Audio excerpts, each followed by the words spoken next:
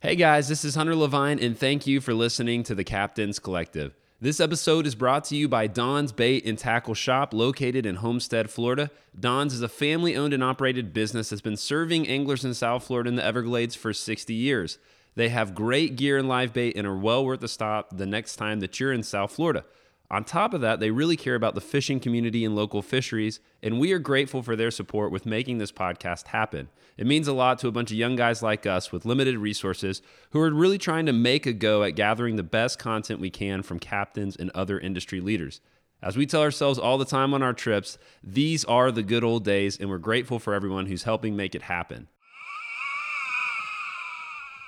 In today's episode, we sit down with Rob Fordyce from the television show The Sea Hunter and talk about his story, which includes a rather fortunate bump-in he had at 10 years old with a store owner who would become a lifelong mentor named Flip Pallett.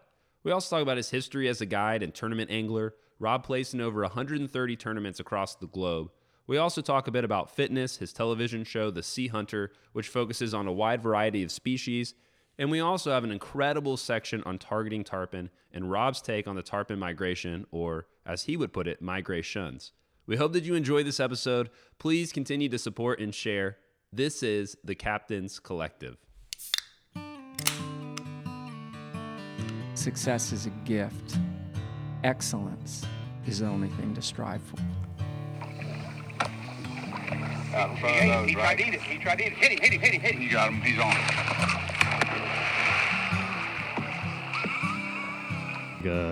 2 butt caps off the rods, filled them with tequila. We took a shot and out we went. There ain't no getting into it after that. You're hooked. It's a bad habit. And all the time Flip's he's standing there ready to go for a tarpon. And he turned around, he says, "You talk so much, you're like a senator."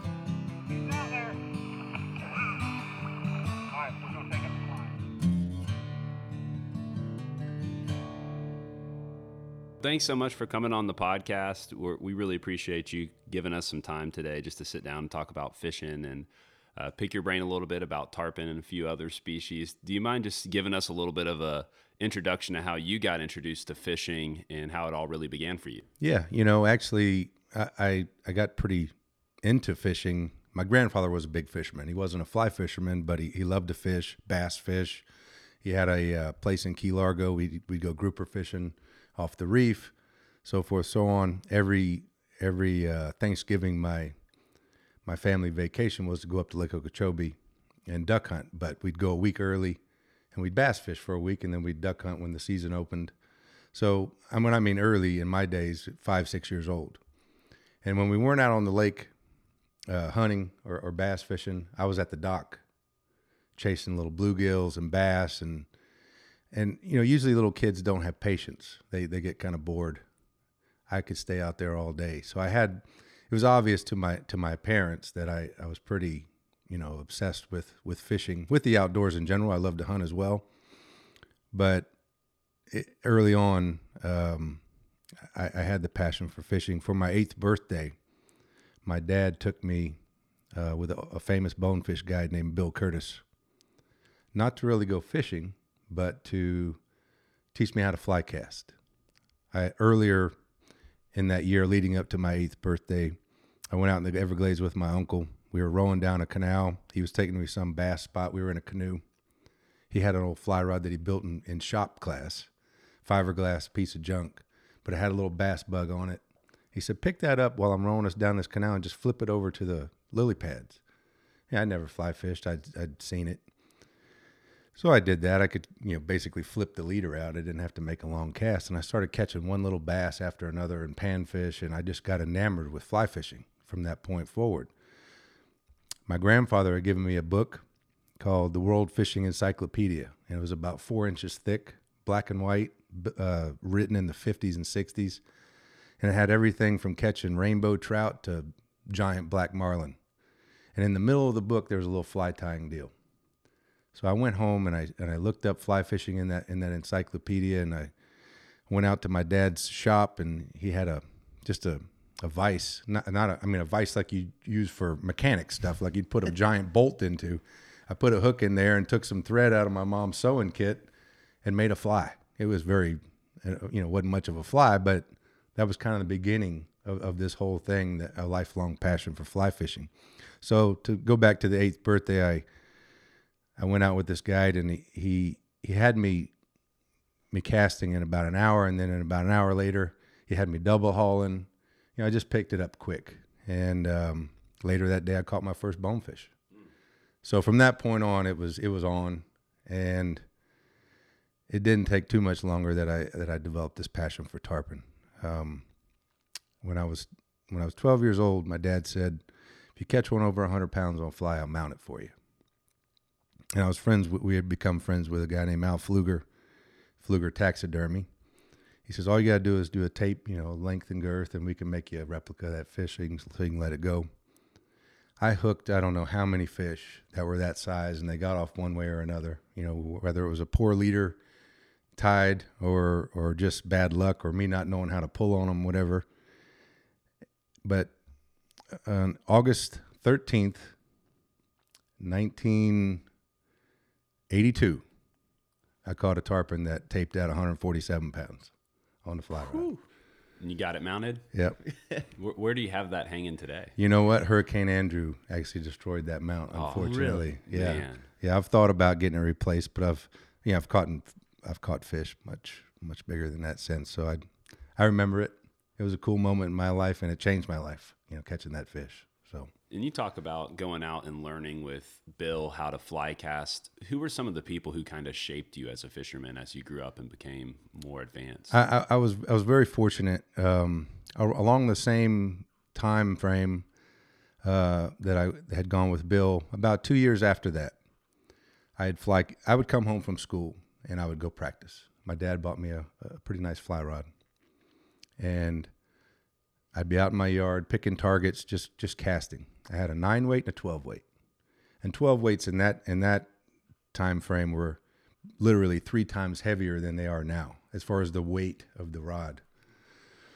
So I was into tying flies, and there was this store in Miami called Wind River Rendezvous, and a guy named Flip Pallett owned that store.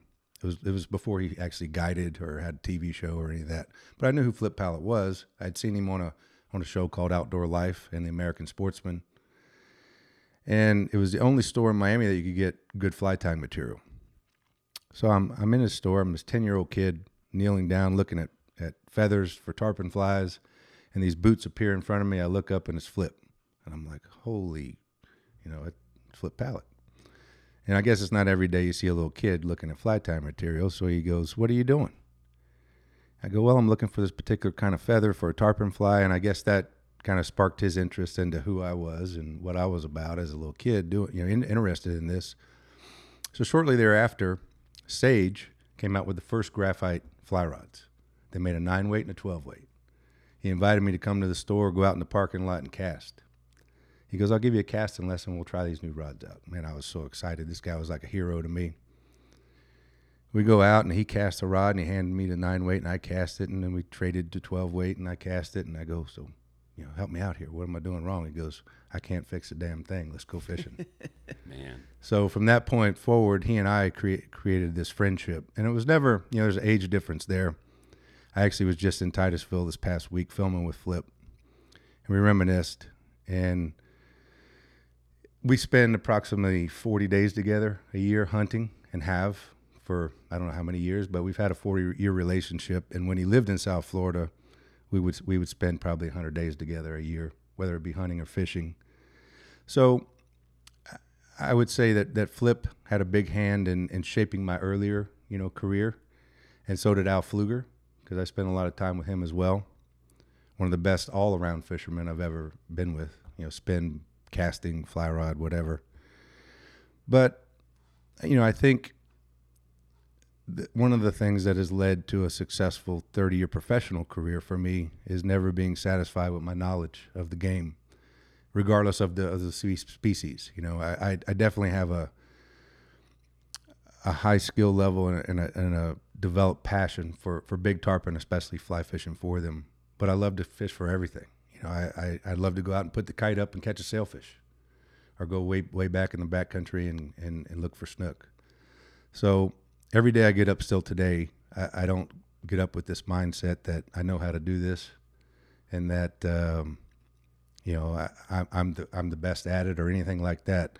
I'm always trying to succeed and learn and try new techniques every day I'm on the water, and I think that's what's been the leading drive behind me being successful and where I'm at now. That's been one of the common themes that we've seen as we've began this podcast is you have people who fall in love with fishing, some younger than others. And, you know, you're young and you're learning everything. And there's a lot of people with a lot of different topics and things in life where they do that and it plateaus out and Yeah. they get established. But as we meet different guides, we've noticed a common thread of a childlike obsession or passion or love with fishing. Yep. That you can tell they just want to learn and keep doing it again and again and again. And like the story you told about you being a kid with the bluegill, you know, you never Right. really grow out of that. That's right. And you mentioned tarpon fishing, and you know, we wanted to hop in it quick, but you wrote a book on tarpon fishing. Where I did did. the inspiration for that come from? Actually, for years, for about 20 years, I fished this guy named Donald Larmuth. He was late in his career. He was the dean of University of Wisconsin, but he was a linguistics professor before that. And this guy would come and fish with me 3 times a year for 5 to 7 days at a pop. So, you know, we were spending quite a bit of time together over 20 years. And about 18 years into it, he goes, you know, you should write a book on. I said, Donald, you know, I'm fishing 280, 300 days a year. I'm not the best guy at writing. You know, I can convey a message, but you know, I'm not a writer. He goes, well, why don't we do this? As we drive back, we fish flamingo a lot. As we drive back and forth every day when we're fishing, I'll just record. I'll ask you questions and how-to questions about techniques and stuff with fly fishing for tarpon, and I'll record them, and I'll jot this stuff down and send you a rough draft, and you correct anything that's not right. During the same phase, he kept a journal of every one of our fishing excursions. So I don't know if you've seen the book or not. It's called Tarpon on Fly.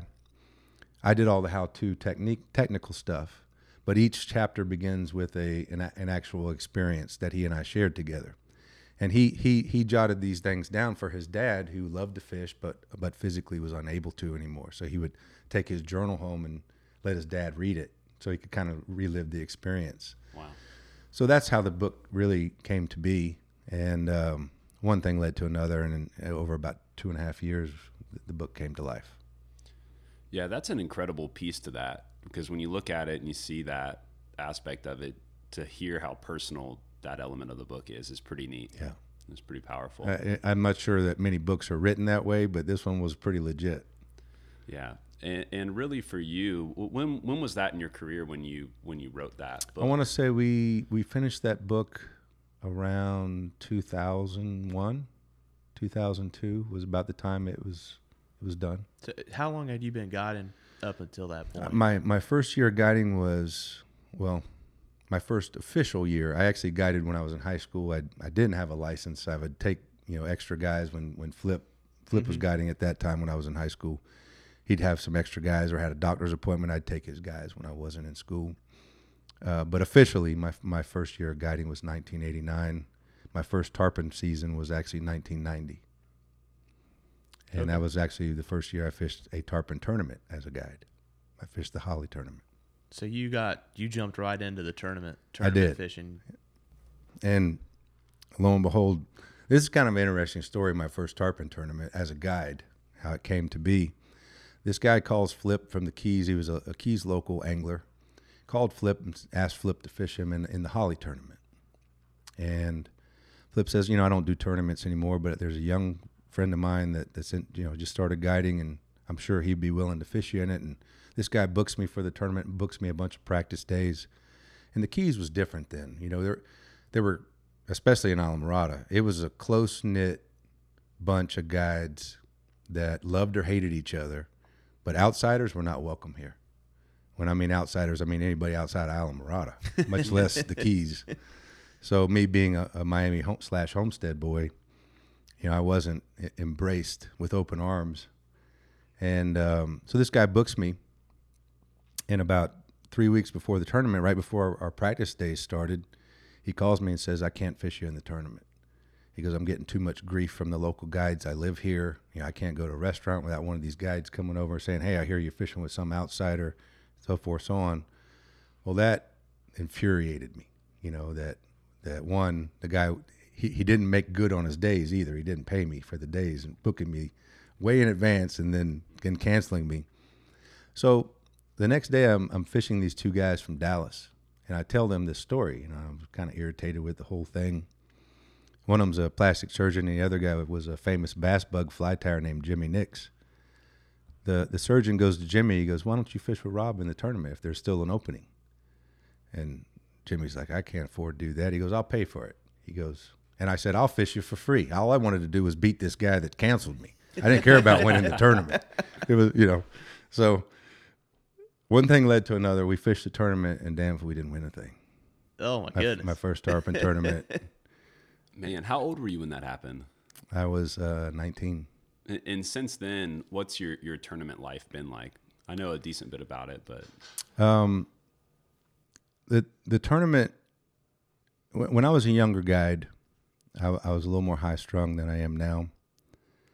I've always been competitive, and I think it comes from being big in sports. As a youngster growing up, I went to University of Tennessee on a baseball scholarship. Unfortunately, that was ended early because of torn rotator cuff, multiple surgeries and so forth. But I've always been very competitive, and I don't think that you can compare yourself to you have to compete to know where you stand in the game, regardless of the game. Doesn't matter whether you're a Wall Street guy or whether you're, a baseball player or a quarterback. You don't know how good you are until you compete against other guys that are doing the same thing.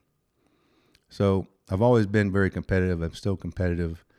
In my life, between the Gold Cup, the Holly, the women's, which used to be a giant tournament, it's coming back now, and the Golden Fly tournament, I've fished 61 tournaments. Wow. Just fly tarpon tournaments. And I've won 14 of them. But what I'm most proud of is out of that 61 tournaments, I've come in first, second, or third in 52 of them. Wow. And that's not bragging. That's just a fact that, I could have stopped once I won all three of them, which was the first 3 years I guided. The Golden Fly didn't exist then. I was the first guide to win all three. I could have stopped there, and most guides would have said that's a great career. No one's done that before. You're the first guy to do that, and so forth. But it's just something that's in me. I love that competition. I love to compare myself, and I'm not competing against everybody else. I'm competing against myself to see if I still got it. Mm-hmm. That's what it's about now. In this point in my career, I got nothing to prove. I want to see if I can still do it. And last year, I fished a guy in the Holly, and we won that. So until I feel like I don't have it anymore, until I feel like I don't have a chance when I leave the dock to win, I'm gonna keep doing it. Yeah. So a couple questions feeding off of that. One, have you always fished tournaments? Have you always been the guide, or have you ever been an angler? Fly tarpon tournaments. I fished one as an angler, and it was my high school graduation present, and it was the Holly tournament. Awesome. Yeah. And I fished with a guy, a very good friend of mine, Paul Tejera. It was young in his guiding career, and we came in third. But it was cool. That was kind of the beginning of my drive to want to really be a guide. I always knew I wanted to fish, but being around these guys that I read stories about and being in that competitive environment and seeing how these guides were really, there were icons in the business at the time. Fly fishing for tarpon hasn't existed a very long time. It's only a 40, 50-year-old real sport, where there was more than one or two guys doing it. And the cool thing about Islamorada is the first actual recorded big tarpon ever landed on a fly rod was in Islamorada on the Bayside back in the 20s, early 1900s. So to be around these guys that kind of developed the sport and made it something that was what it has become, and competing against these guys just kind of even seeded that desire to be one of those guys one day even more. I love hearing stories from them. So far, we've done Harry Spear and Nat Ragland, if you know Nat. Nat's a great guy. Yeah. Very good friend. And just incredible to hear about really how it all began and how it kind of evolved into what it is today, and the tournaments and the guiding. And Yeah. for you, one of the things I was curious about was, obviously you take fishing seriously and you bring an intensity to it, but is there a different mindset or approach when you're doing tournament fishing than when you're taking out a client or doing television? I would, that's a great question, because I think if you asked 100 guides that same question, probably 90 of them would say, oh yeah, there's a big difference. I would disagree. You know, I think you practice like you play. And going back to, you know, never being satisfied with my knowledge of the game, I've never fished. Yeah, if I take a little kid, you know, out fishing, there's no pressure involved, and I'm not trying to. But when it comes to fly fishing for tarpon, every day I do it, it's a competition to me. It's a competition between me and the tarpon.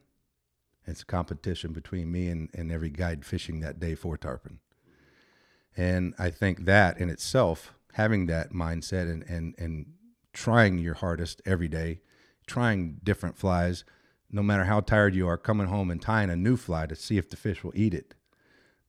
And multiply that over hundreds of days, over 30 years.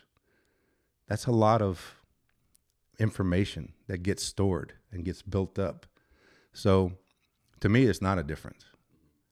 Other types of fishing might be a little more laid back for me, but fly fishing for tarpon I take pretty damn serious. I don't mean that I'm super intense and we don't laugh and we don't joke around and have a good time. Absolutely, it's part of it. And guiding is an entertainment sport. You know, you're in the entertainment business. A guy comes down here, he's paying you a lot of money. You got to have fun. Mm-hmm. But at the same time, at the end of the day, he's going to say that guy tried his ass off to get me a tarpon. Mm-hmm. Yep.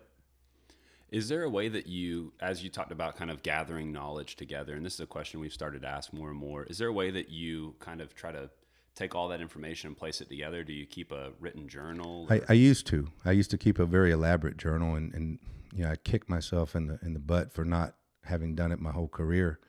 But certainly the first 10, 12 years of going back even before I guided, I did it even more once I started guiding, because once I started guiding, I was on the water every day, and I'm kind of getting a feel for how the fishery's changing day to day with weather changes and so forth. But early in my career, I kept an elaborate journal of tides, wind direction, barometer, you know, a particular flat, and I would name places that I named, you know, not that were local names. So I knew exactly, you know, where I was talking about when I would reread it. And absolutely, for anyone, guide or weekender, it's an important part of the game, because you'll start to see, you know, characteristics of wind and barometer and tides and conditions that make sense. You'll start seeing patterns, you know. So feeding off of that,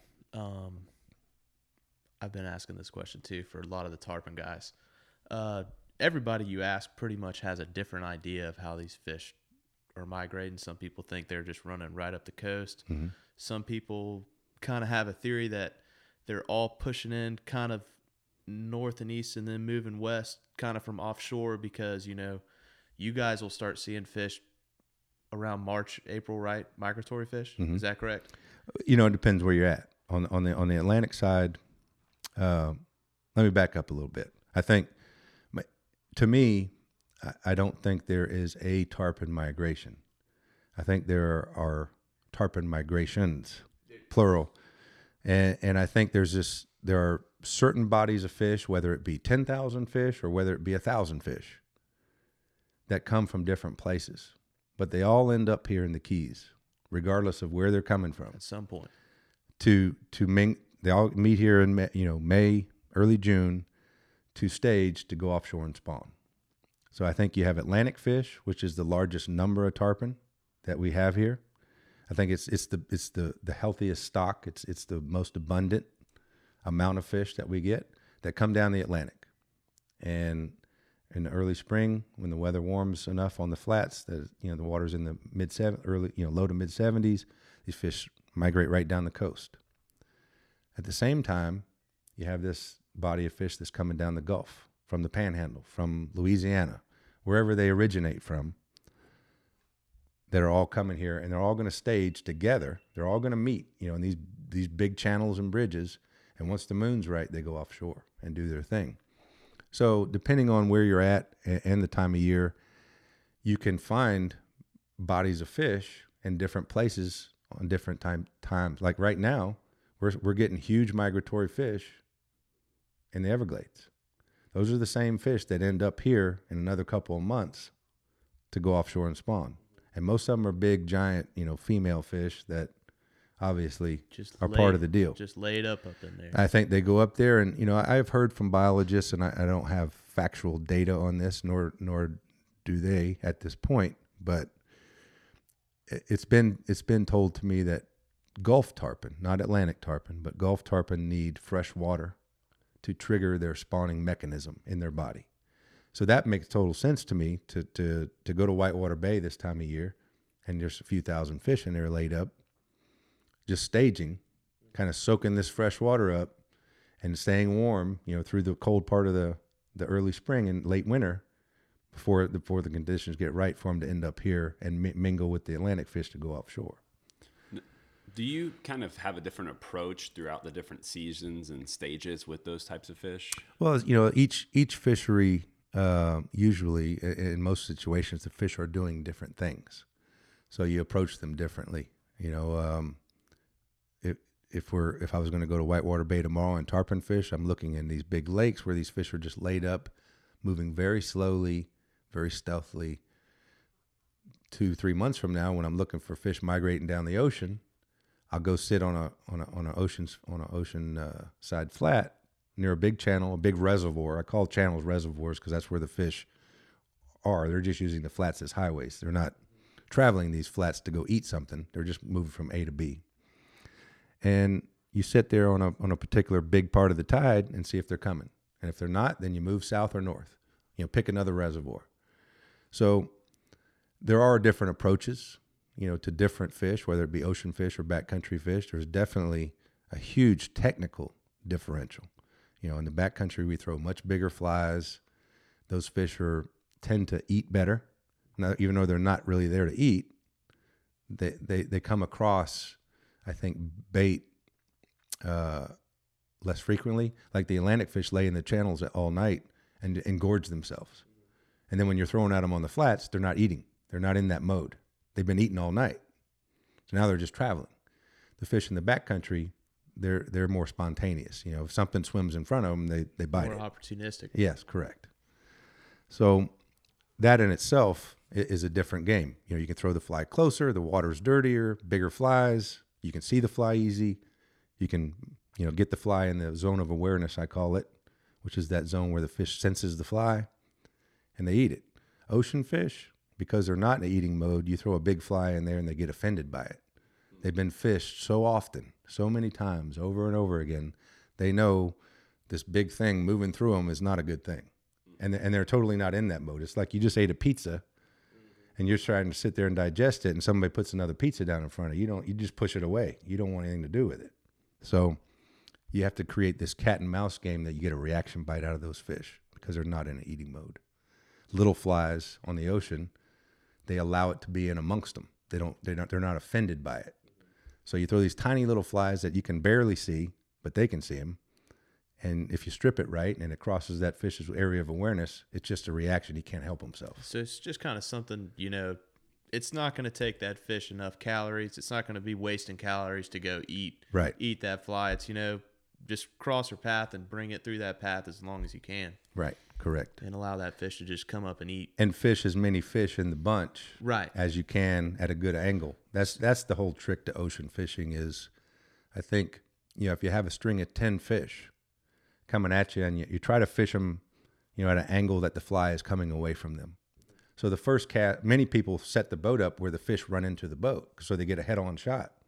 Problem with a head-on shot on the ocean is if the first fish doesn't eat the fly or the second one, the fish hit the boat, the shot's over because they're spooked. you set them up where it's a 10 o'clock shot where they're going to clear the bow. So your first cast is still coming away from number 1 or 2 or 3. You can pick up, stay at that same 10 o'clock angle and throw it over the back of number 4 and fish 5 and 6.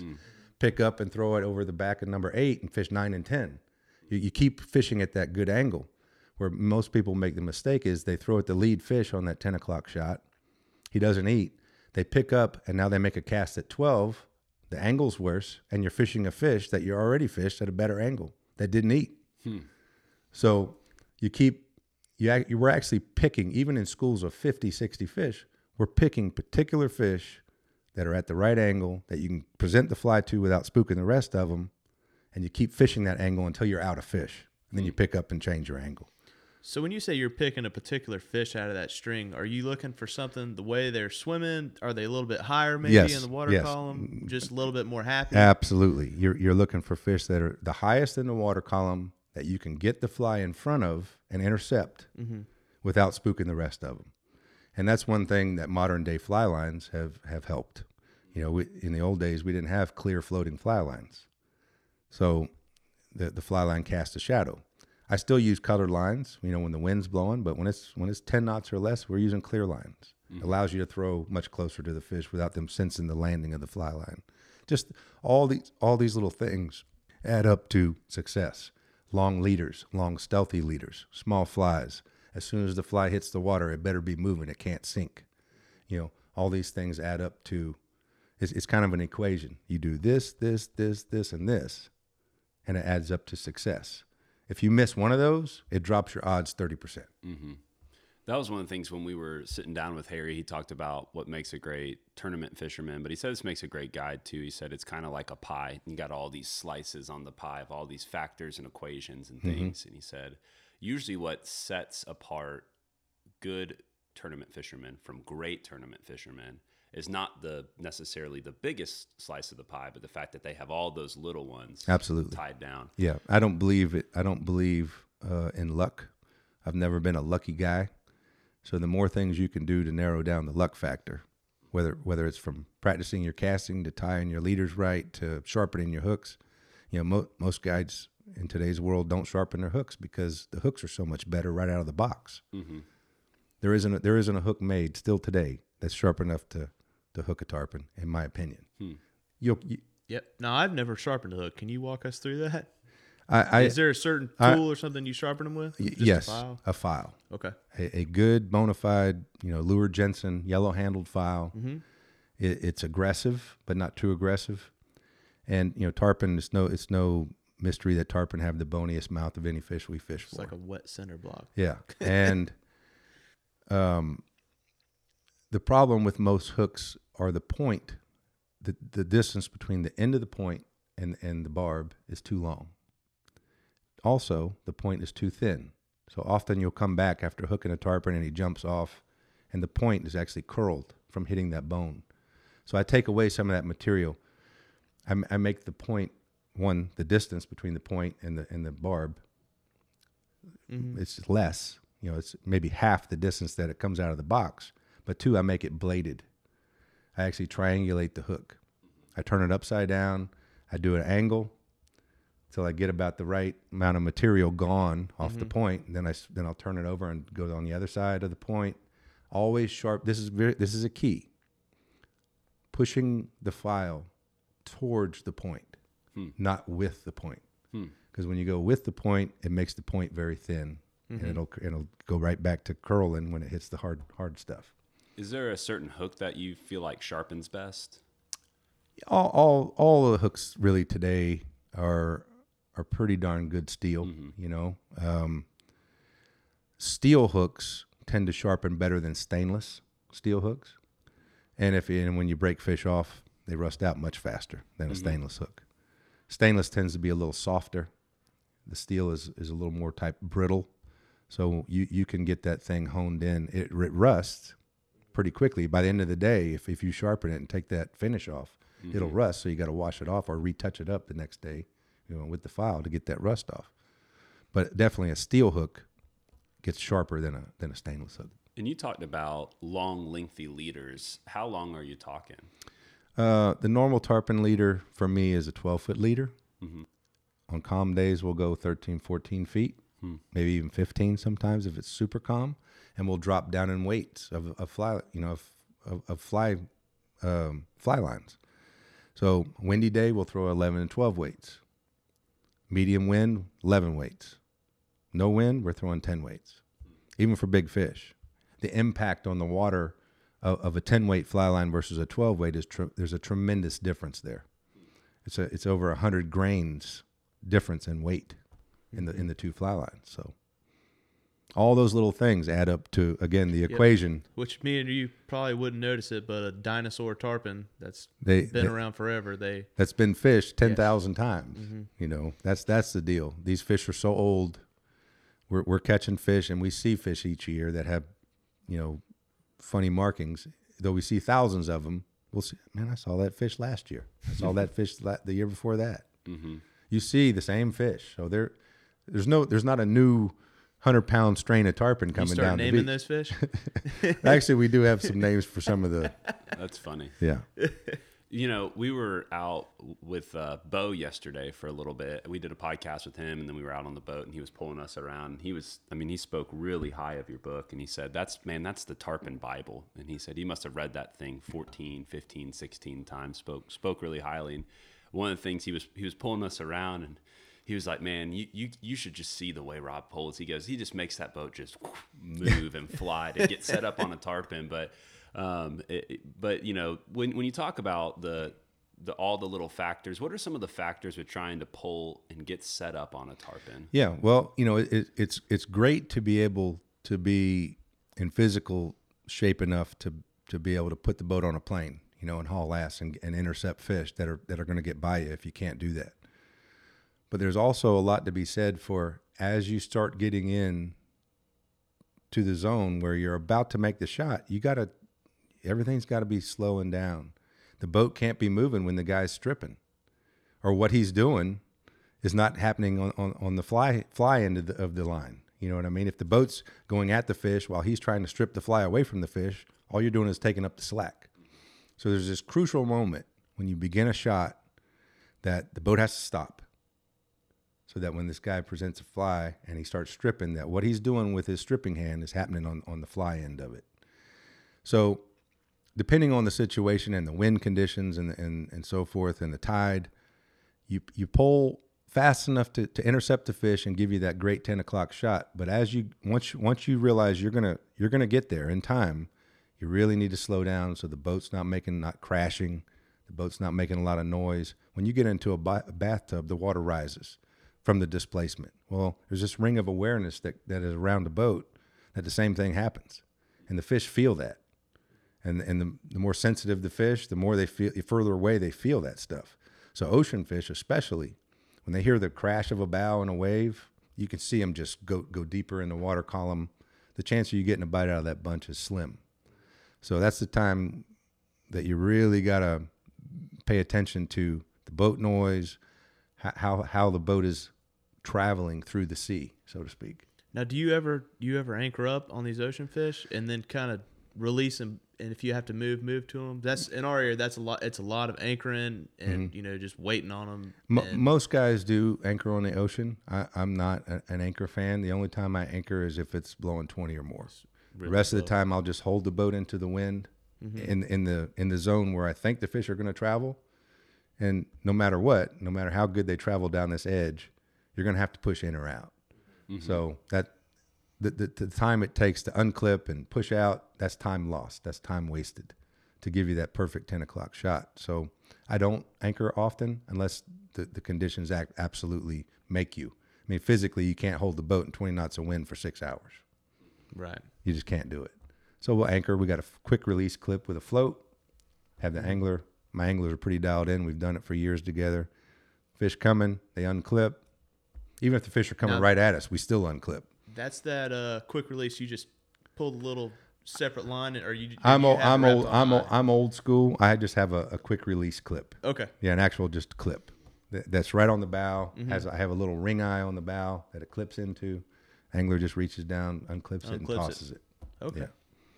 And obviously, one of the things that's really fun about tarpon fishing is it's a team sport. You know, you got the guy pulling and you got the guy casting. You're trying to work together. Do you have any tips on that dynamic and how you try to set that up to be successful? Absolutely. There's several things. I mean, it's like a maestro, you know, trying to engage in a symphony. You know, he's trying to get everybody to hit their notes at the right time. Two things that you can't do. One is you can't start yelling because the guy gets anxious. The anglers he's already nervous because he sees these giant fish coming and he knows he's got to make a great cast or nothing's going to happen. So he's already got that on his own without you adding to that anxiousness by yelling.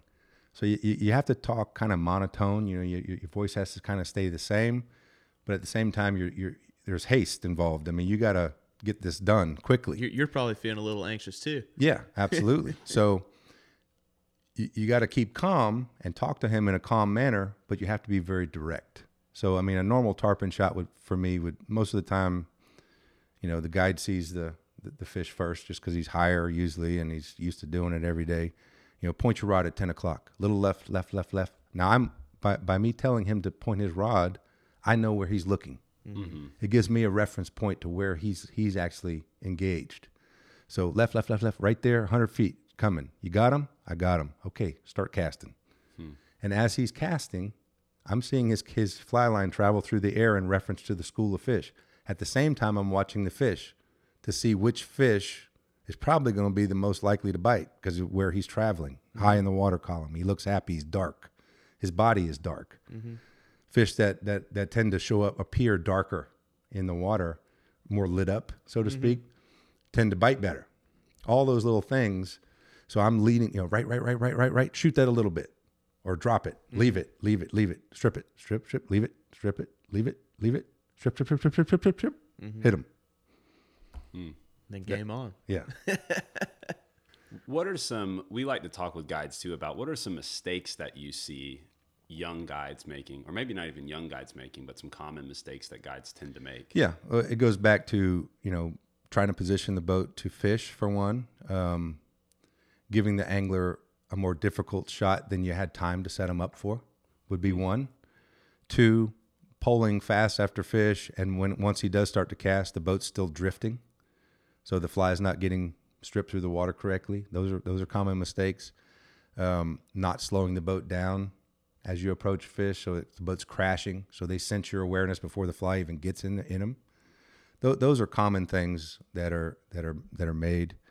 Another is once a fish is hooked, often a guide thinks his job's over. You know, yeah, he'll get down and he'll crank the motor and chase the fish. But no, there's a whole nother thing about setup there to beat this fish quickly. Always trying to stay close to the fish and behind the fish, you know, and taking the boat out of gear, letting the guy really pull on him. When the fly line starts to leave, you idle back up, get half the fly line back on. The fact of, you see a lot of guides, more than not, just hook a fish, they jump down, they follow the fish, and it's like walking a dog in the park. I don't know why this fish took 3 hours to land. Well, you never put any pressure on him. You never got up close. You never closed that gap. You never stopped the boat and let the fish pull the boat. You know, just things like that. Yeah. As a new guy, you know, me and Hunter coming in, we chased tarpon last year was our first year. What is one thing or a few things you would tell a new guy coming in looking for tarpon with a fly rod to kind of just help his success? I mean, it is a lot of hard, you know, it's going to be hard work, and we're putting in the time and learning, but what's something that you could think might give a new tarpon angler an edge? You know, time on the water is, you can't recreate that any other way. You know, time on the water is time on the water. One thing that I do see in modern guides or guides that are coming up is, in the old days, when I was learning and when I was a young guide and I saw other people fishing, they look like a dot on the horizon, and I never allowed myself to make them appear any bigger, meaning I never got close enough to know who they were or see what they were doing. I was figuring out my own things. And then when I would run by that same spot another time and no one was there, where I saw those other boats, I'd go in there and I would fish it. What I see a lot now, especially here in the Keys, are guides or anglers, it doesn't matter whether it's a guide or a weekend guy, is they'll go and sit or run by somebody and they see them sitting there, and the next day they go to that spot. They went to that spot because they saw that guy there. They don't know that spot intimately. The one, you cannot replace time with a push pole. You know, I don't know if you've ever heard of 9 Mile Bank. It's out here in Florida Bay. It's a flat that's literally 9 miles long, and it has big points that stick out. I learned 9 Mile Bank by poling it, not by watching where other guides sat on it. So I understood the movement of the fish. I understood that when they cross this channel and they hop up on this edge, they act different than they did the rest of the flat. Those are things that make a difference in learning the fish, learning their habits, learning where they travel and where they bite better in these certain situations. Out on the ocean side, you know, you're fishing down these big strips of white sand where there's not a lot of current, like the Matacumby Beach, you know, for example. It's a very known tarpon spot. Everybody just lines up and fish come by. You can see them coming forever. If you were in a Walmart parking lot and you walk out during, the place is just loaded with cars, everything's busy, you know, you don't notice everything about that parking lot. You don't notice what's around you because it's just such busyness. You go out there at 2 a.m. and you're the only car there. You notice everything between the door of that Walmart to your car. You notice everything around your surroundings. On a beach that's just sandy bottom, and those tarpon are swimming, they notice everything around them. There's not a lot of current. There's not sea fans. There's not grass floating out of a channel in this heavy current. So they're very aware of their surroundings in that setting. So you take those same fish that just went down Matacumby Beach and you go to a flat closer to a channel that has big sea fans and a lot of current, and the fish are having to fight the current, and all these sea fans are waving in the current, and the grass is flowing over out of this channel. They don't notice your awareness as much. So those are little things that can lead to success when you. But the way I learned all those things was with my push pole. So it goes right back to that. You're not the first person to tell us that. Yeah, that's You're going to learn more with the push pole and by out there fishing. You know, the GPS time. I learned how to fish and how to run around these places before GPS was around. And I think guys just rely so much on a spot. You know, there's it brings up another point. There's been a particular spot. We won't get into a big discussion on it, but there's been a particular spot here in the Keys that's been outlawed in tournaments because me and a couple other guides fish there daily. You know, I might not be there every day, but one of the three of us or two of the three of us are there daily. And other guides feel like they don't want to encroach on that area because we're veteran guides and we've been known to run people out of there and things like that. Has nothing to do with the spot. The reason we are protective of that spot is because we learned it with a push pole. We learned every ounce of that bottom, you know, that's 1.5 miles long, by spending time there. And everybody else that goes there and fishes it a little different than we do. And it screws it up if you're behind them because they're not fishing it right. We learned that if I sit here and this guy sits there and that other guy sits there, we all three will get great shots and we'll all three catch fish. So beyond understanding the fish, and you know, I don't want to go off on a tangent, but you'll learn a lot more about the fish by just poling and observing and taking it all in and watch the fish, how they react in different types of bottom and different situations than just running to a spot and trying to figure out that. Does that make sense? Oh, yes, sir. And that's, you know, we've run into that this past year, you know, we know some guides that are in our area. We fish that area a pretty long time, just not for tarpon. So we kind of going in last year, we knew kind of where to start looking, but it wasn't like okay, you need to set up here on this spot, not 20 feet there, 20 Right. feet in front of there. So I had a situation last year. I was, I like to get up early and just, I think that's from duck hunting. Just, I want to be the first person there. So, Sure. So I'm there, and here come two guys, and they I'm where they're headed, and they set up, they're probably 20 yards behind me. And I see him kind of push back a little bit more. So I, pull my anchor up, pull over. Hey man, this is my first year. I'm learning.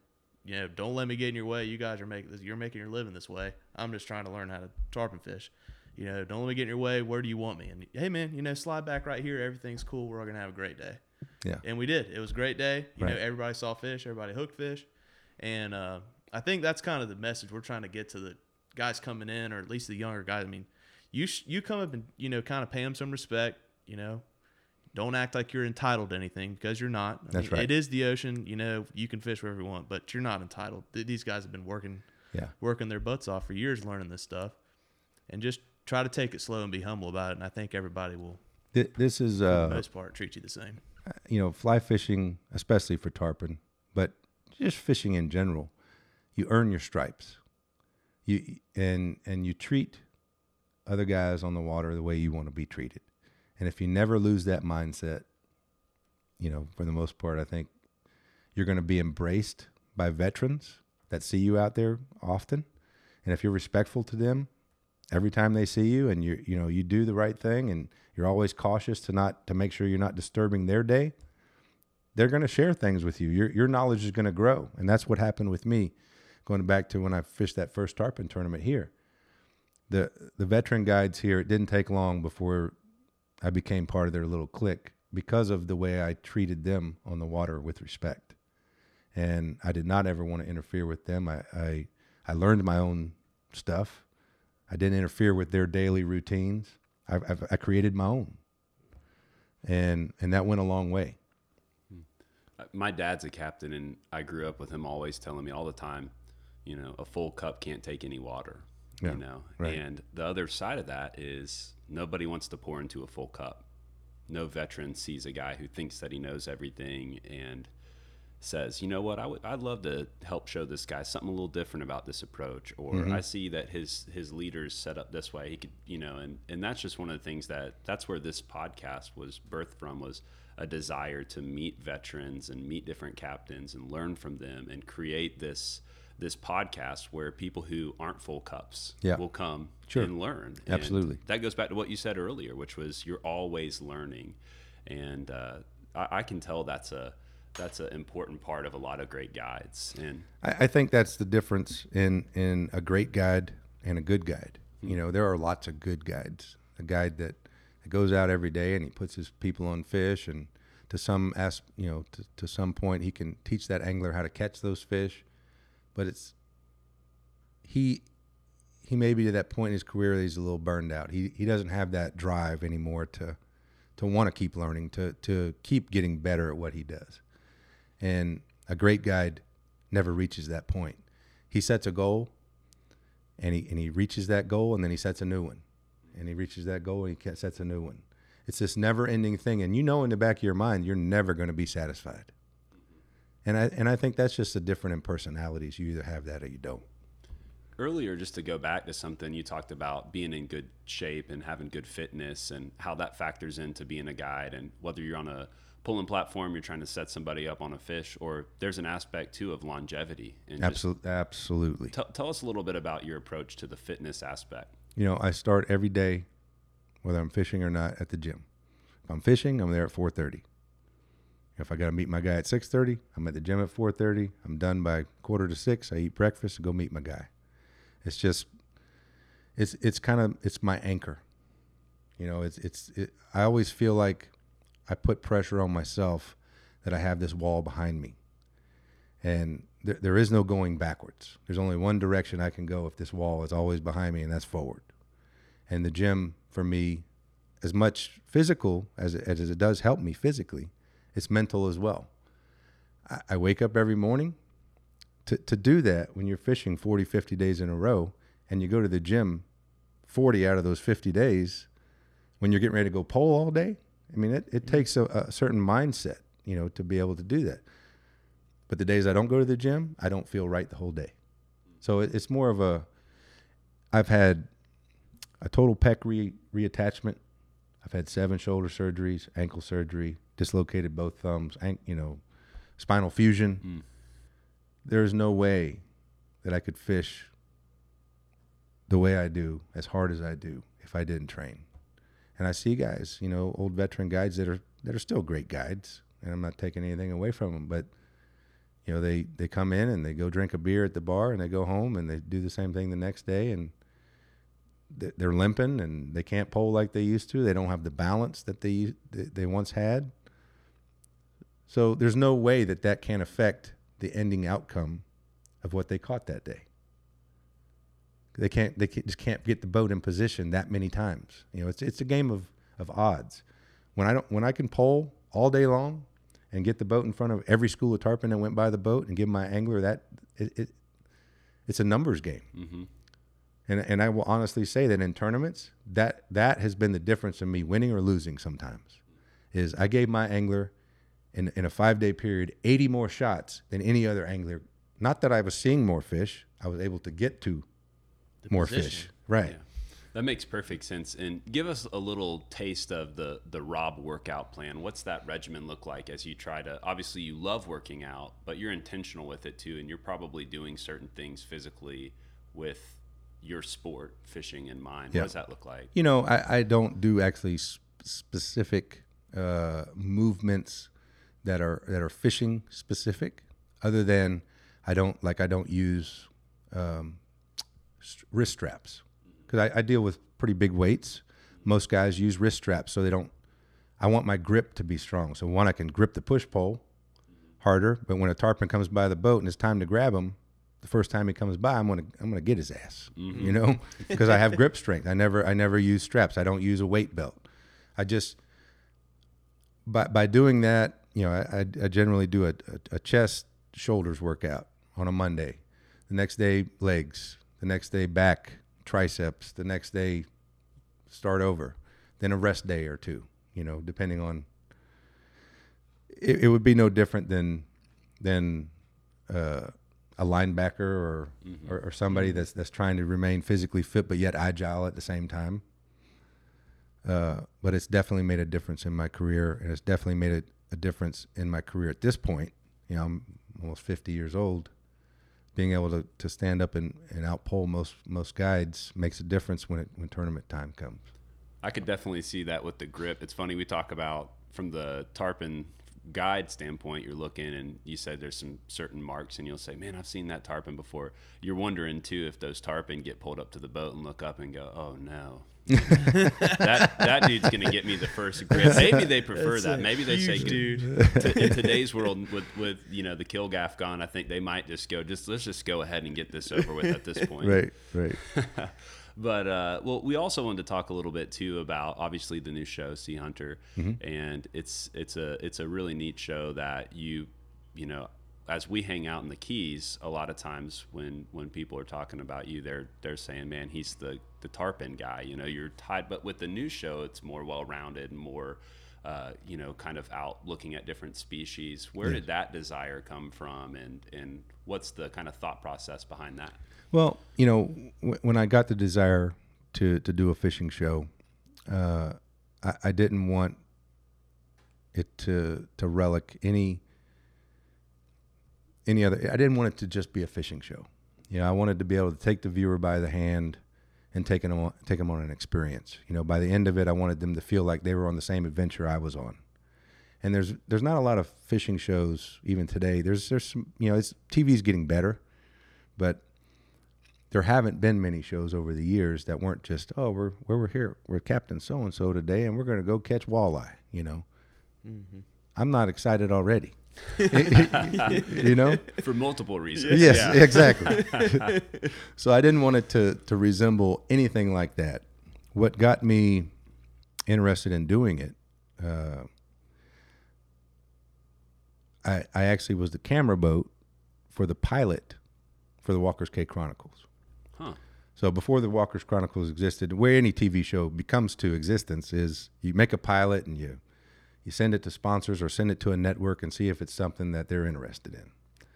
So the first pilot for the Walker's Chronicles, I was a camera boat. Over the years, I was a camera boat for a lot of those episodes, as well as co-hosted with Flip.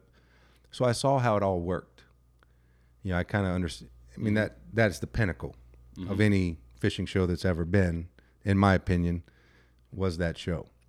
And Flip did it well. But again, it goes back to he took the viewer by a hand and took him on a ride. It wasn't a fishing show. Fish just happened to be part of it. One of my best friends, lifelong best friends, was Jose Wahebe, and filmed many shows with him, spent a lot of time with him. The unique thing about whenever he and I would do TV together, and we'd always comment on it, it was no different than when he and I went fishing for fun. We kind of forgot that they were there. We forgot there was a camera boat there. We forgot that there were these guys holding these things, pointing at us. We had fun, and it came across in the show. The year that Jose passed, he called me. He was loading his plane. He had made the decision that he no longer wanted to host his show, and he wanted to produce. He wanted to get into that side of it. It was like a new goal, a new whatever. You know, he didn't want to be the guy in front of the camera anymore. He wanted his vision to come out on the television, which he didn't feel like at the time his show was. And he asked me to host it. He was going to produce it. I was going to host it. So he calls me the day he was loading his plane and said, "Hey, you know, I'll see you next week." We had some meetings with the network and so forth, so on. And then 10 minutes later, one of his camera guys called me and, you know, said his plane had crashed and Jose was no longer with us. Still miss him every day. But the fact that I never thought of having a TV show. I didn't. I thought it was cool. It was neat to be a part of all those shows over the years. But I didn't dream of doing that. But the fact that he felt like I was good enough and had it enough to host his show, replace him in front of the camera, then I said, you know what? If he felt that strongly that maybe this is something I need to try. And that's what really got the bug for me to do it. And what's the kind of angle on trying to just kind of broaden the types of fish targeted?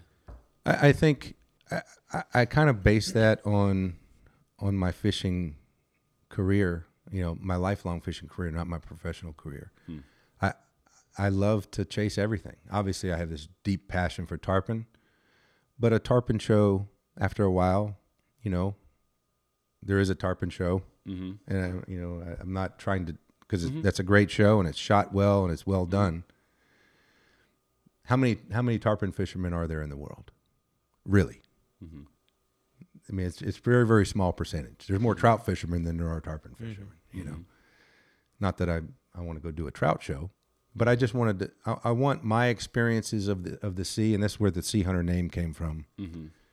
Was, you know, I've had some of the coolest experiences I've ever had on the water ever, sail fishing, or deep dropping, or back in the Everglades. You know, you see a python go by and then you catch a 10, 12-pound snook that was in inches of water.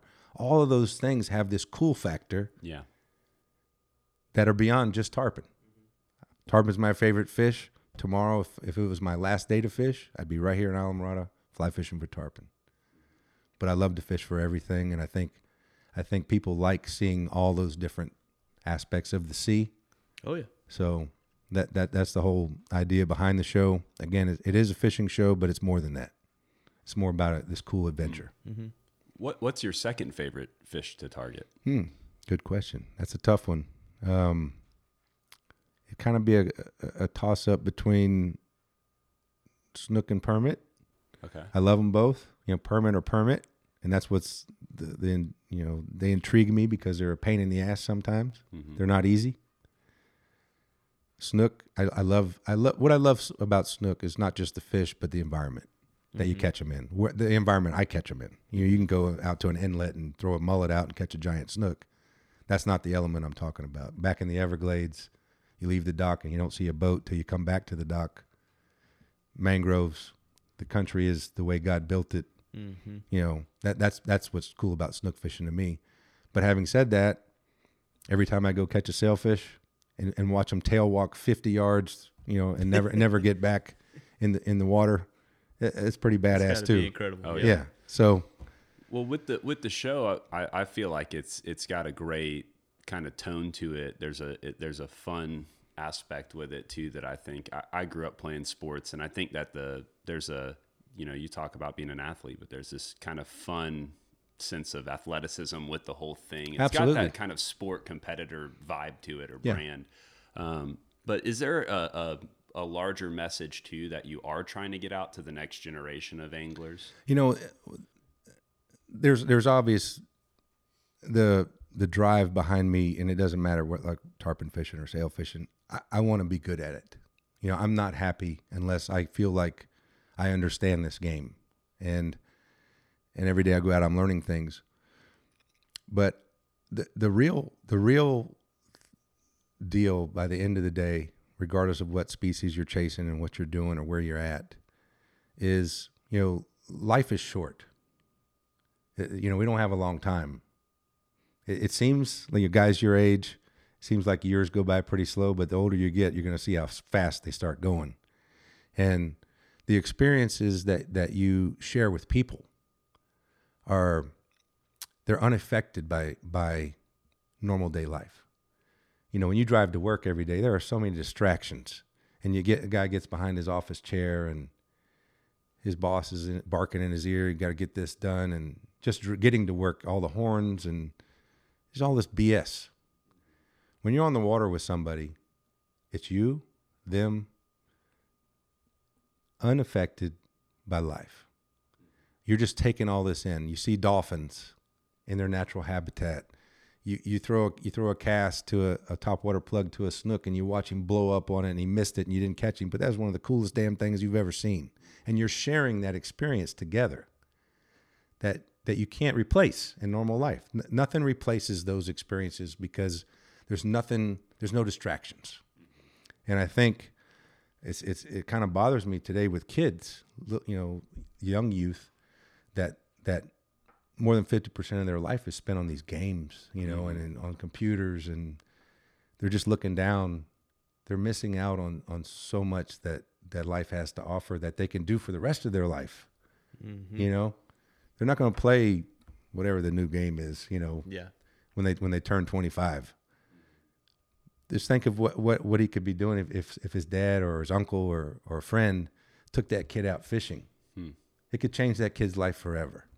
And that's one message that recently I've tried to get out there, is we need to get kids involved, because if you look at the statistics, kids they're not even at the little league parks like they used to be. You know, all of that's kind of fading away, and I think it's modernization that's making it fade away. You leave here, you go fishing. It's no different than guys when the tools are different, the boats are different, the rods and reels are different, but the experience is the same as it was 100 years ago today. So that's good. As we kind of close out, are there any closing thoughts or upcoming things that you're excited about with the show, or any projects you're doing? You know, one thing with the show, this is its 4th season, you know, what we're shooting now and what just started airing. It's all, for me, it's all about the vision and taking, you know, the viewer on a ride. It's a learning curve like anything else. And this season has taken on the real feeling that I want the show to have. It's the foundation of what I've built my fishing life around, and it's conveyed through the production work. You know, I've made some changes there, and it's really coming to life, and it seems like it's being accepted well, because I'm getting a lot of comments about it, you know, on social media and stuff. So that I'm excited about. I'm also excited that my daughter and my son, you know, we've made it a point to spend more time on the water together. My daughter's gotten really big into fly fishing. I'm excited about that. Awesome. Yeah. So all of those things are pretty exciting. And I've teamed up with Project Healing Waters, and I'm starting to do a lot more with vets. Wounded vets, whether it be a PTSD situation or actually a physical situation. That Project Healing Waters uses fishing as a method for these individuals to heal. They teach them how to tie flies and teach them how to build rods, and then use these tools in the outdoors to get them back on normal civilian life and be able to keep the bad times away. Wow. And it's pretty cool to be a part of that and meet some of America's heroes. I love that. Well, thank you so much for being generous and sitting down with us and giving us some time. Really grateful for it. Awesome time talking fishing with you. Thank you. Enjoyed it as well. Thank you guys for having me. Hey guys, thanks for listening. Not much to say after that, except please continue to share and show your support. Let us know if you have any suggestions on topics or potential guests. We want this to be a community project and would love to hear from you. Thanks for the support. This is the Captain's Collective.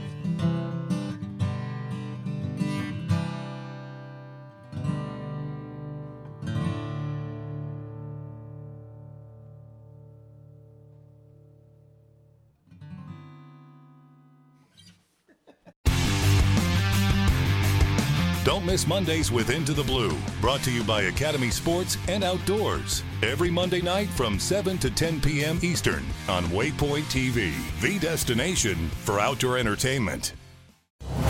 Brave anglers search for the one they call king, but who will take his throne? Tune in to Waypoint TV's Battle for Silver, Saturday, May 18th from 12 to 6 p.m. Eastern, presented by Abyss Battery. Waypoint TV.